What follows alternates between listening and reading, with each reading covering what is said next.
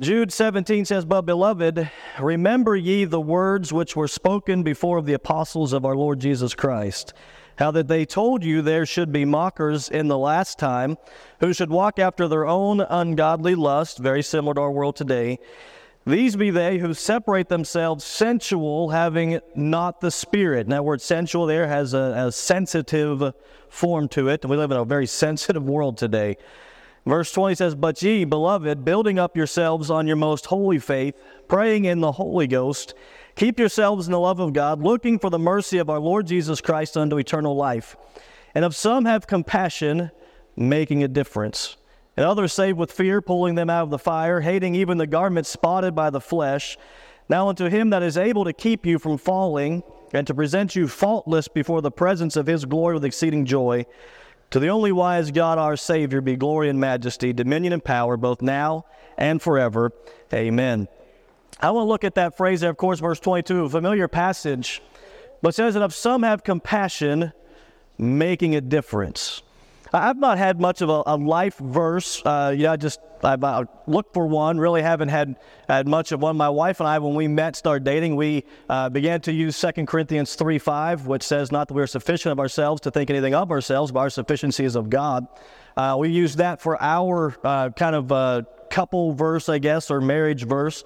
But I was studying this maybe a month and a half ago, in preparation for our missions trip, and I came across this verse, and I've preached from this passage before, and really this verse just, the Lord laid on my heart, this is what I'm going to consider my life verse, and this is what I want here. I want my life to make a difference. I just want to make a difference. I don't want to waste it. Like Paul said, I don't want the grace of God to be wasted on my life.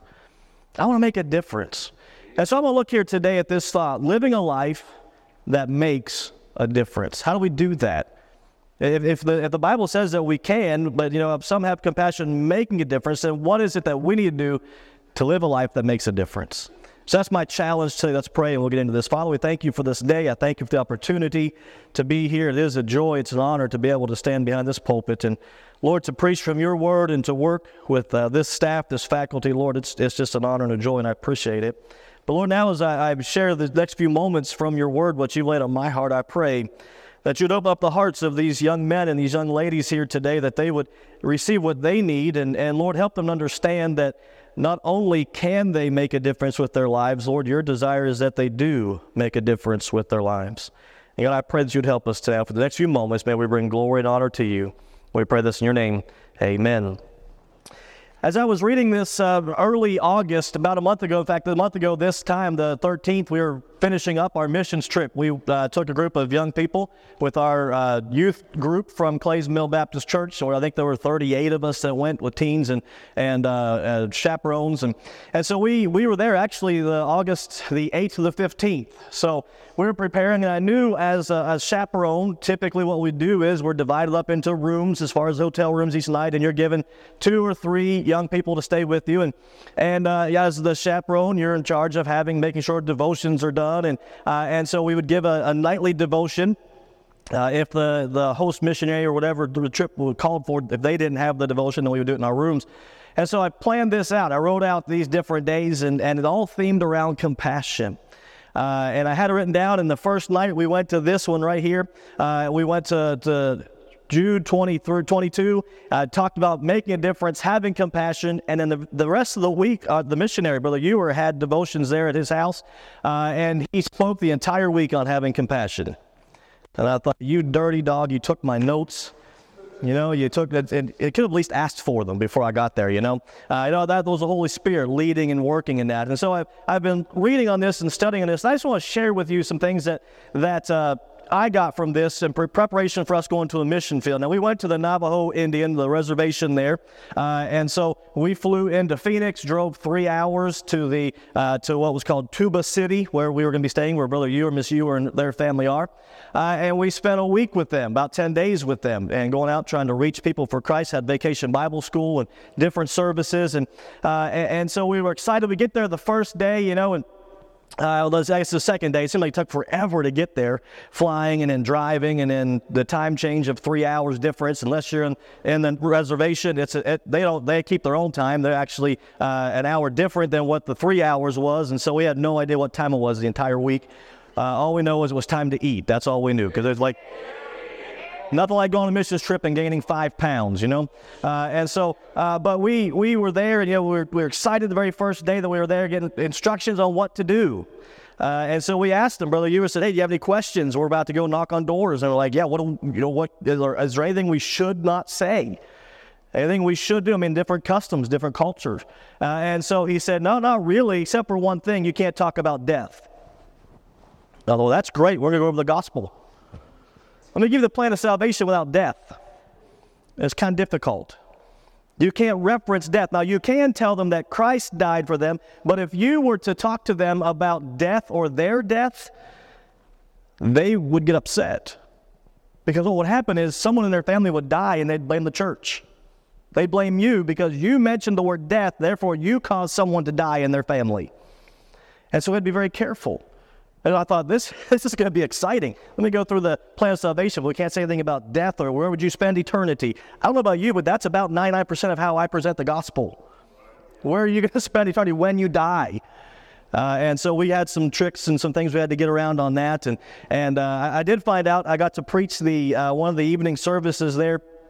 And so we had a crowd of folks underneath the pavilion.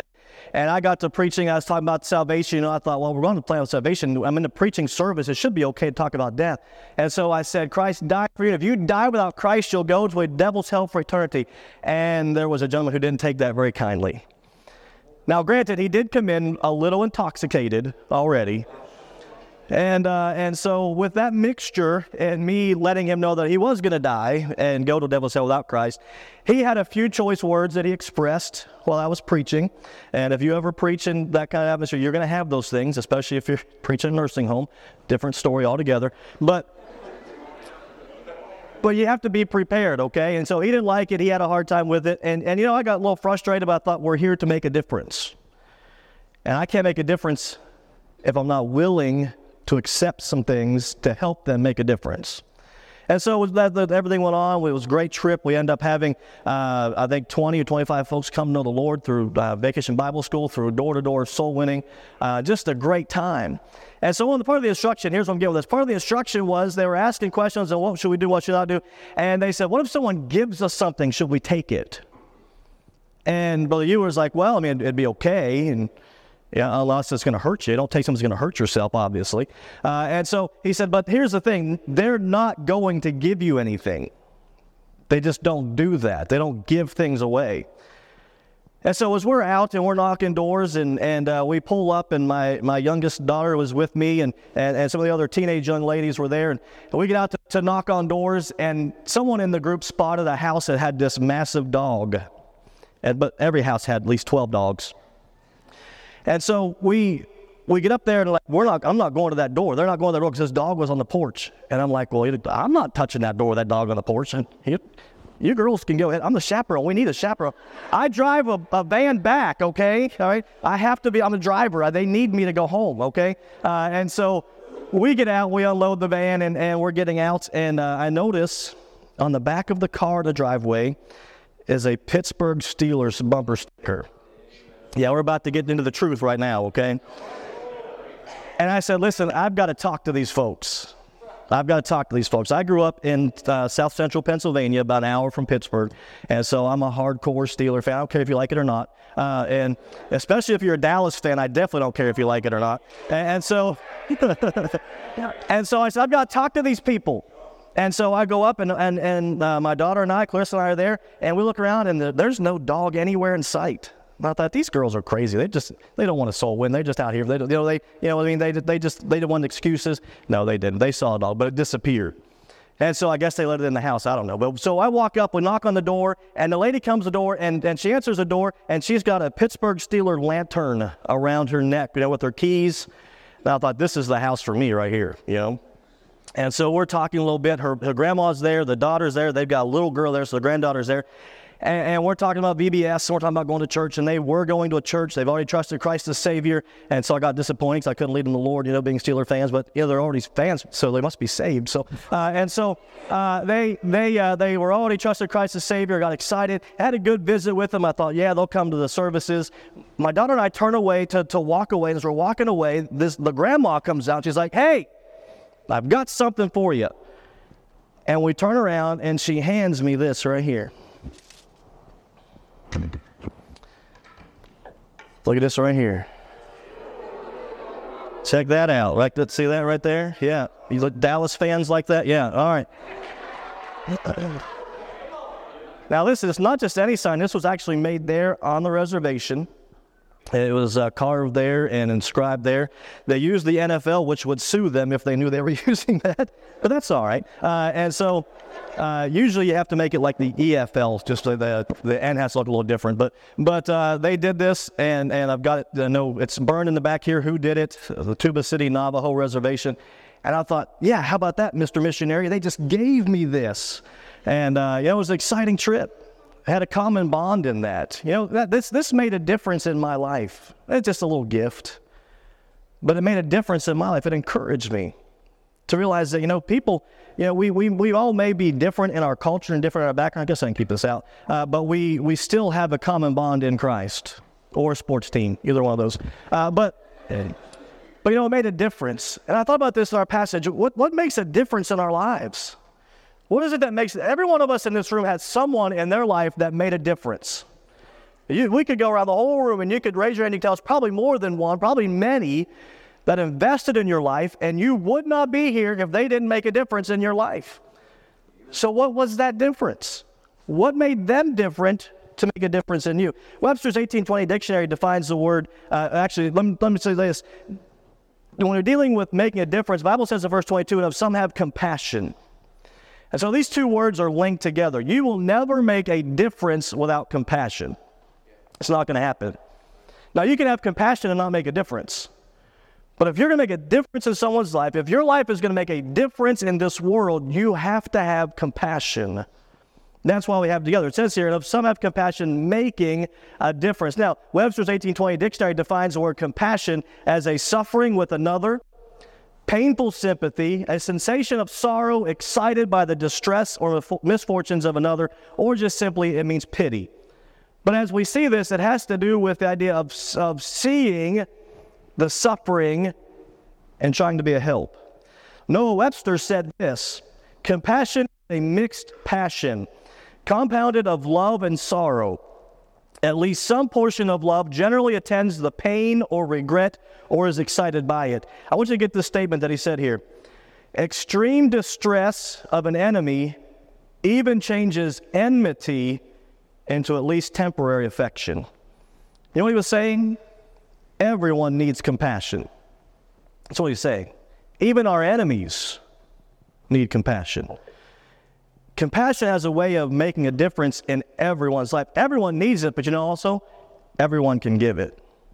Every one of us can be compassionate today.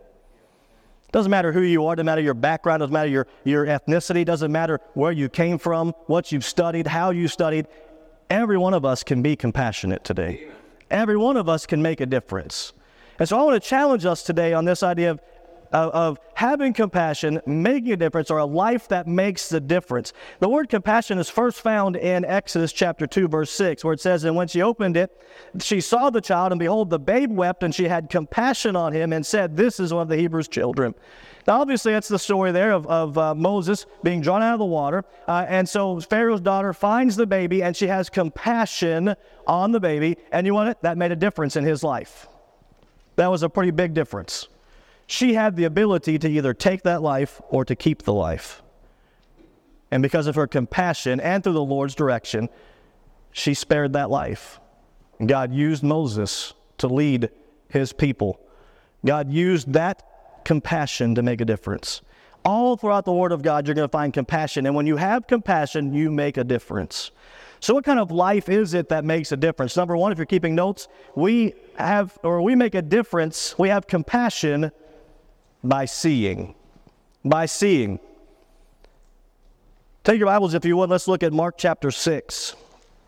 Mark chapter 6, and this is really the beginning of what my devotions were that day as I prepared this thought of having compassion and making a difference. In Mark chapter 6, we find a very familiar passage. Let's go back to verse number 30. It says, "And the apostles gathered themselves together unto Jesus and told him all things, both of what they had done and what they had taught. And he said unto them, Come ye yourselves apart unto a desert place and rest a while." Now let me just give some background. We were going to the Navajo reservation. It was a desert place. It wasn't going to be a place of rest for us, but it was a place that we could bring rest to those that were lost. And so I wanted to challenge our young people, listen, that we're going to a desert place, and it needs to be a place of rest that makes a difference. And so he says they go to a desert place. "For there were many coming and going, and they had no leisure so much as to eat." Talking about the disciples, verse 32. "And they departed into a desert place by ship privately. And the people saw them departing, and many knew him, and ran afoot thither out of all the cities, and outwent them, and came together unto him." Look at verse 34 of Mark chapter 6. "And Jesus, when he came out, saw much people, and was moved with" what? Compassion. What moved him with compassion? What's it say there? When he was come out, he saw much people. Do you know what made a difference that we're going to see when we come here? It began by Jesus seeing the people. If you're going to have compassion, you have to see the needs of those around you. The sight brings compassion. Now, the compassion won't make a difference until you do something about it. We'll talk about that as we finish. But I want you to see, a life that makes a difference is one that sees the need of those around them. Jesus saw much people and was moved with compassion. Listen, if I'm going to be a Christian means Christ-like one, then I need to do what Christ did. When he saw the people, he was moved with compassion. Seeing the multitude of lost souls around us should move us with compassion. It should. Now, I'll be honest with you, I don't like being in large groups of people. I just don't like it. I don't like being crowded. I just don't care for it. Lexington traffic is horrendous. And I won't take the time needed to talk about how horrible it is and how everyone's driving is terrible except for mine. But listen, we're in a large city. There's a lot of people here, but that should cause us to have compassion. We get frustrated. I'm tired of sitting in this traffic. I'm tired of these people who have no idea how to drive. I'm tired of all these things. Wait a minute. We need some compassion. And I know what's going to happen. I'm going to leave here today and get behind the worst driver in all of the world. And the Lord's going to say, go ahead, practice. It better not be one of you all. That's all I got to say. But we have to see the need. It said he saw the multitude. He was moved with compassion. We need to see it. They didn't irritate Christ. They caused him to see their need for him. What about you today? Do you see the need for compassion in those around you? You can read the Word of God. Every time the word compassion is used in the New Testament, it deals primarily with Christ. He had compassion. He saw, he had compassion. Everything around him, he had compassion. Every time Christ had compassion, the lives of those around him were changed. They were different. This passage deals with the feeding of the 5,000. You see the difference here that Christ saw the need and had compassion. The disciples saw the people and said, send them away. You can read that passage. Their first thought was, hey, they need to eat, send them away. Let them go find their own. Christ said, hey, they need to eat. What can we do to help them? That's the difference of compassion. When you see the multitude and have compassion, you will make a difference. The disciples said, send them away. Christ said, sit them down. They were able to see a miraculous event of the feeding of probably close to 10,000 people because of compassion. Number one, how do we have compassion? It becomes by seeing. Number two, it comes by serving. It comes by serving. Look, if you would, over to Mark chapter 5. Just one chapter back, maybe even on the same page there. Mark chapter 5, look at verse 19. Mark chapter 5, verse 19. Now, this passage is dealing with the maniac of Gadara. You know, as we read this verse, I'm always amazed. This passage, I'm always amazed. Look at what the verse says, verse 19. Howbeit Jesus suffered him not, but saith unto him, Go home now to thy friends, and tell them how great things the Lord hath done for thee, and hath had compassion on thee. Now this is the end of that story. But as we know the story, the guy is running around. He's without clothing. He has no mental capacity. He's demon-possessed, filled with a legion of demons. He cuts himself. He tears himself. They've chained him. He's broken the chains. He's running wild. He's your everyday bus kid. Especially on Sunday morning when you pick them up. They come out hopped up on sugar and anything they can find out the door. And it's like you've got adult men trying to contain this one child. And this passage, that gives the whole list of this maniac, this crazy demon-possessed person. But you know when the only time is referenced that the people were afraid of him? Was when he's sitting in his right mind with Jesus. Look what it says. Verse 16, and they that saw it told them, actually verse 15, and they came to Jesus and see him that was possessed with the devil and had the legion sitting and clothed and in his right mind. Notice that. And they were afraid. You mean to tell me all those things that he dealt with, demon-possessed, didn't cause any fear, but we have someone who's in his right mind and he's clothed and he's sitting there and he's behaving, he's cleaned up, he's doing what God says to do, and they're afraid? Listen, folks, that's our world today. We live in a world where we'll go out to our bus routes, we'll go out and visit these families, and these kids will see you coming in your tie, guys. Ladies, they'll see you dressed up, and they'll see you coming, and what do? It's the bus people, run! Right? Am I the only one to do that too? Maybe it's just me. I don't know. But some of these kids will see you coming and you're cleaned up. You're in your right mind. You're not going to hurt them. In fact, you even have candy to give to them. Oh, it's the church people. Run. They're afraid. There'll be someone that comes down that same street. They'll be in the world's clothes. They'll have the world's marks all over them. Maybe even selling drugs. And those kids will stand there and just talk to them like it's nothing. You see, the fear is wrong. The Bible says that they were afraid when they realized that he'd been with Christ. What made the difference? Christ made the difference in that man's life. You know what he said to do? Go back and tell your friends and your family what difference was made. This guy wanted to go with Christ. He said, I want to follow you. And he said, no, listen, you need to go back home because you've got friends and family that need to know my compassion. He's given us, he's made a difference in our lives. Listen, some of you may have been in a situation where your life used to be a wreck. Your life used to be those ways, but you trusted Christ and you got yourself cleaned up through the Holy Spirit's work in your life. And you're able now to sit and you're able to be in your right mind. And you need to go back and tell those in your home and those that you work with of the compassion that Christ made a difference in your life. See, compassion made a difference by seeing, but also does it by serving. Jesus told him to go home to his friends and his family and tell them the compassion he's given. That's what serving is. Serving is showing compassion. The Word of God tells us that the servants are to be the least. That's who's the greatest in the eyes of God, those who serve. Why don't we serve? We have compassion. We take what God's done for us and we share with others. Do you know why being a servant is so hard? Because it requires lowering self and showing compassion on someone else. I'd rather please me. I'd rather live for me. I'd rather serve me. But if I'm going to live a life that makes a difference, I have to serve others. Amen. I have to lower myself and live for others. Compassion is what makes a difference. By seeing it, by serving. Number 3, I want you to see it's by standing. By standing. Take the Word of God to Luke chapter 15. Luke chapter 15. If we're going to make a difference, we're going to live a life that makes a difference, we have to see the need for His compassion. We have to not only see the need, but we have to serve that need once we've seen it.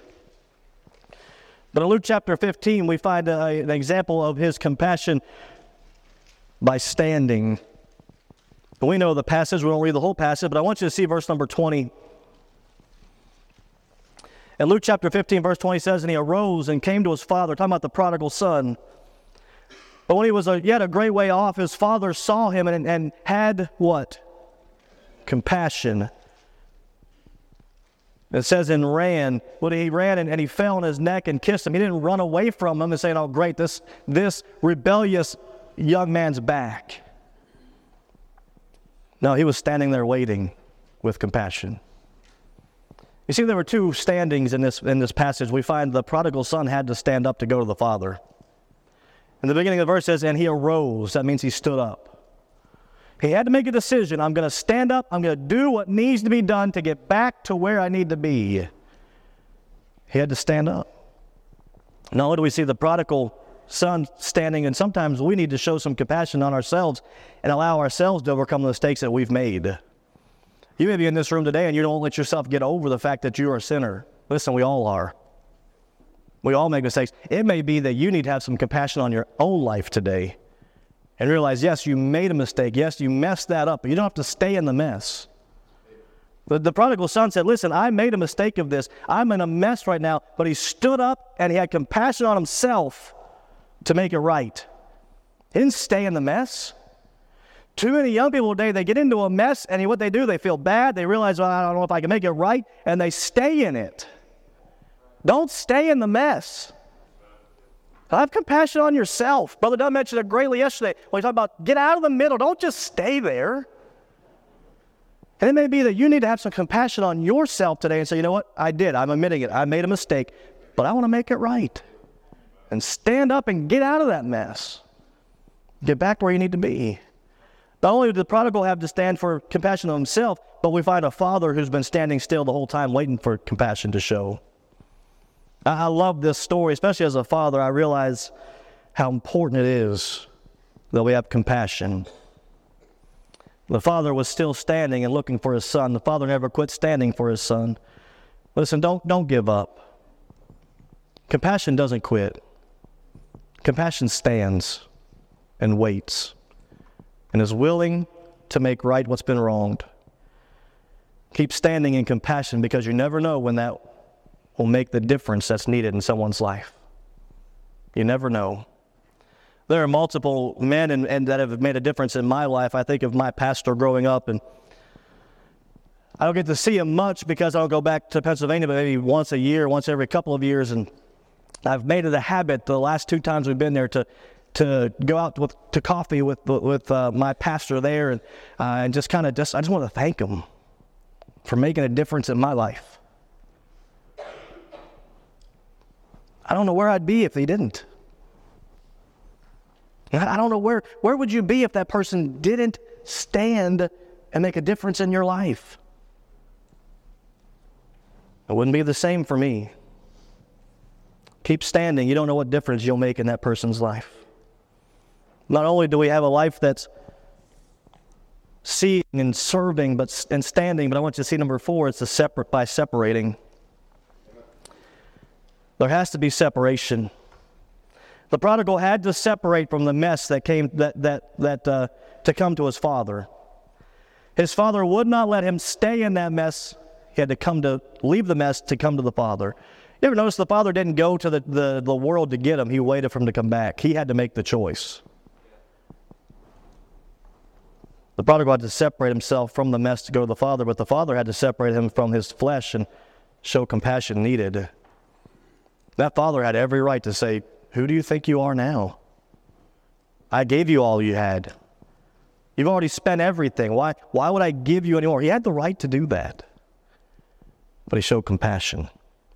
He made a difference. The father had to separate from the fears of what others would think. I'll guarantee you that some of those servants weren't happy about that. We know for sure that the other brother was not happy about it. The father had to stand up, had to separate, say, I don't care what anyone else is thinking. I'm going to show compassion.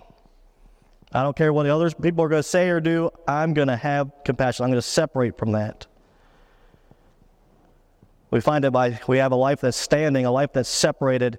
Number 5, we have a life that makes a difference by strengthening. By strengthening. We won't take the time to turn there, but in Matthew chapter 15, it deals with the feeding of the 4,000. And the Bible says that they brought all of the sick and all of the maimed and all of the blind. It says and all of the dumb and basically all of the college students they could find, they brought to Christ. I'm just making sure you're still awake, all right? All right. I know I got to step on some toes there. I'm sorry. But they said they brought all of these folks and they threw them at the feet of Christ. The word literally means to throw or to cast down. And Christ had compassion on them. The next verse says that he healed them, all of them. And then you get into the passage of the feeding the 4,000 right after that in Matthew 15, verses 29 to 32. Let me just give you the notes from this. When you show compassion, it causes others to be strengthened. He showed compassion. He says when he saw all that, he had compassion on them and he healed them. It causes others to be strengthened. We need to strengthen the lives of those around us. Someone who is weak and struggling to get by doesn't need someone to point out they're weak and struggling. They need someone to stop and show compassion. They need someone to say, look, you can get through this. You can do this. That's what makes a difference. I don't need someone to tell me how bad my life is. I know how bad my life is because of me. I need someone to show compassion. That's what makes a difference. We need to be that one to strengthen. Too many today are tearing down instead of helping up. Let's have compassion by strengthening. Then the last one here today, we have compassion by spending. We make a difference by spending. I do want you to look at Mark chapter 1. Mark chapter 1.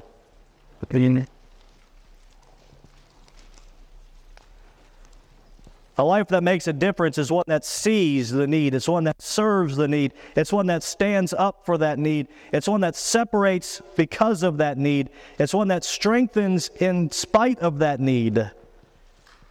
Then number 6, it's one that spends to satisfy the need. Mark chapter 1. Let's look at verse number 40.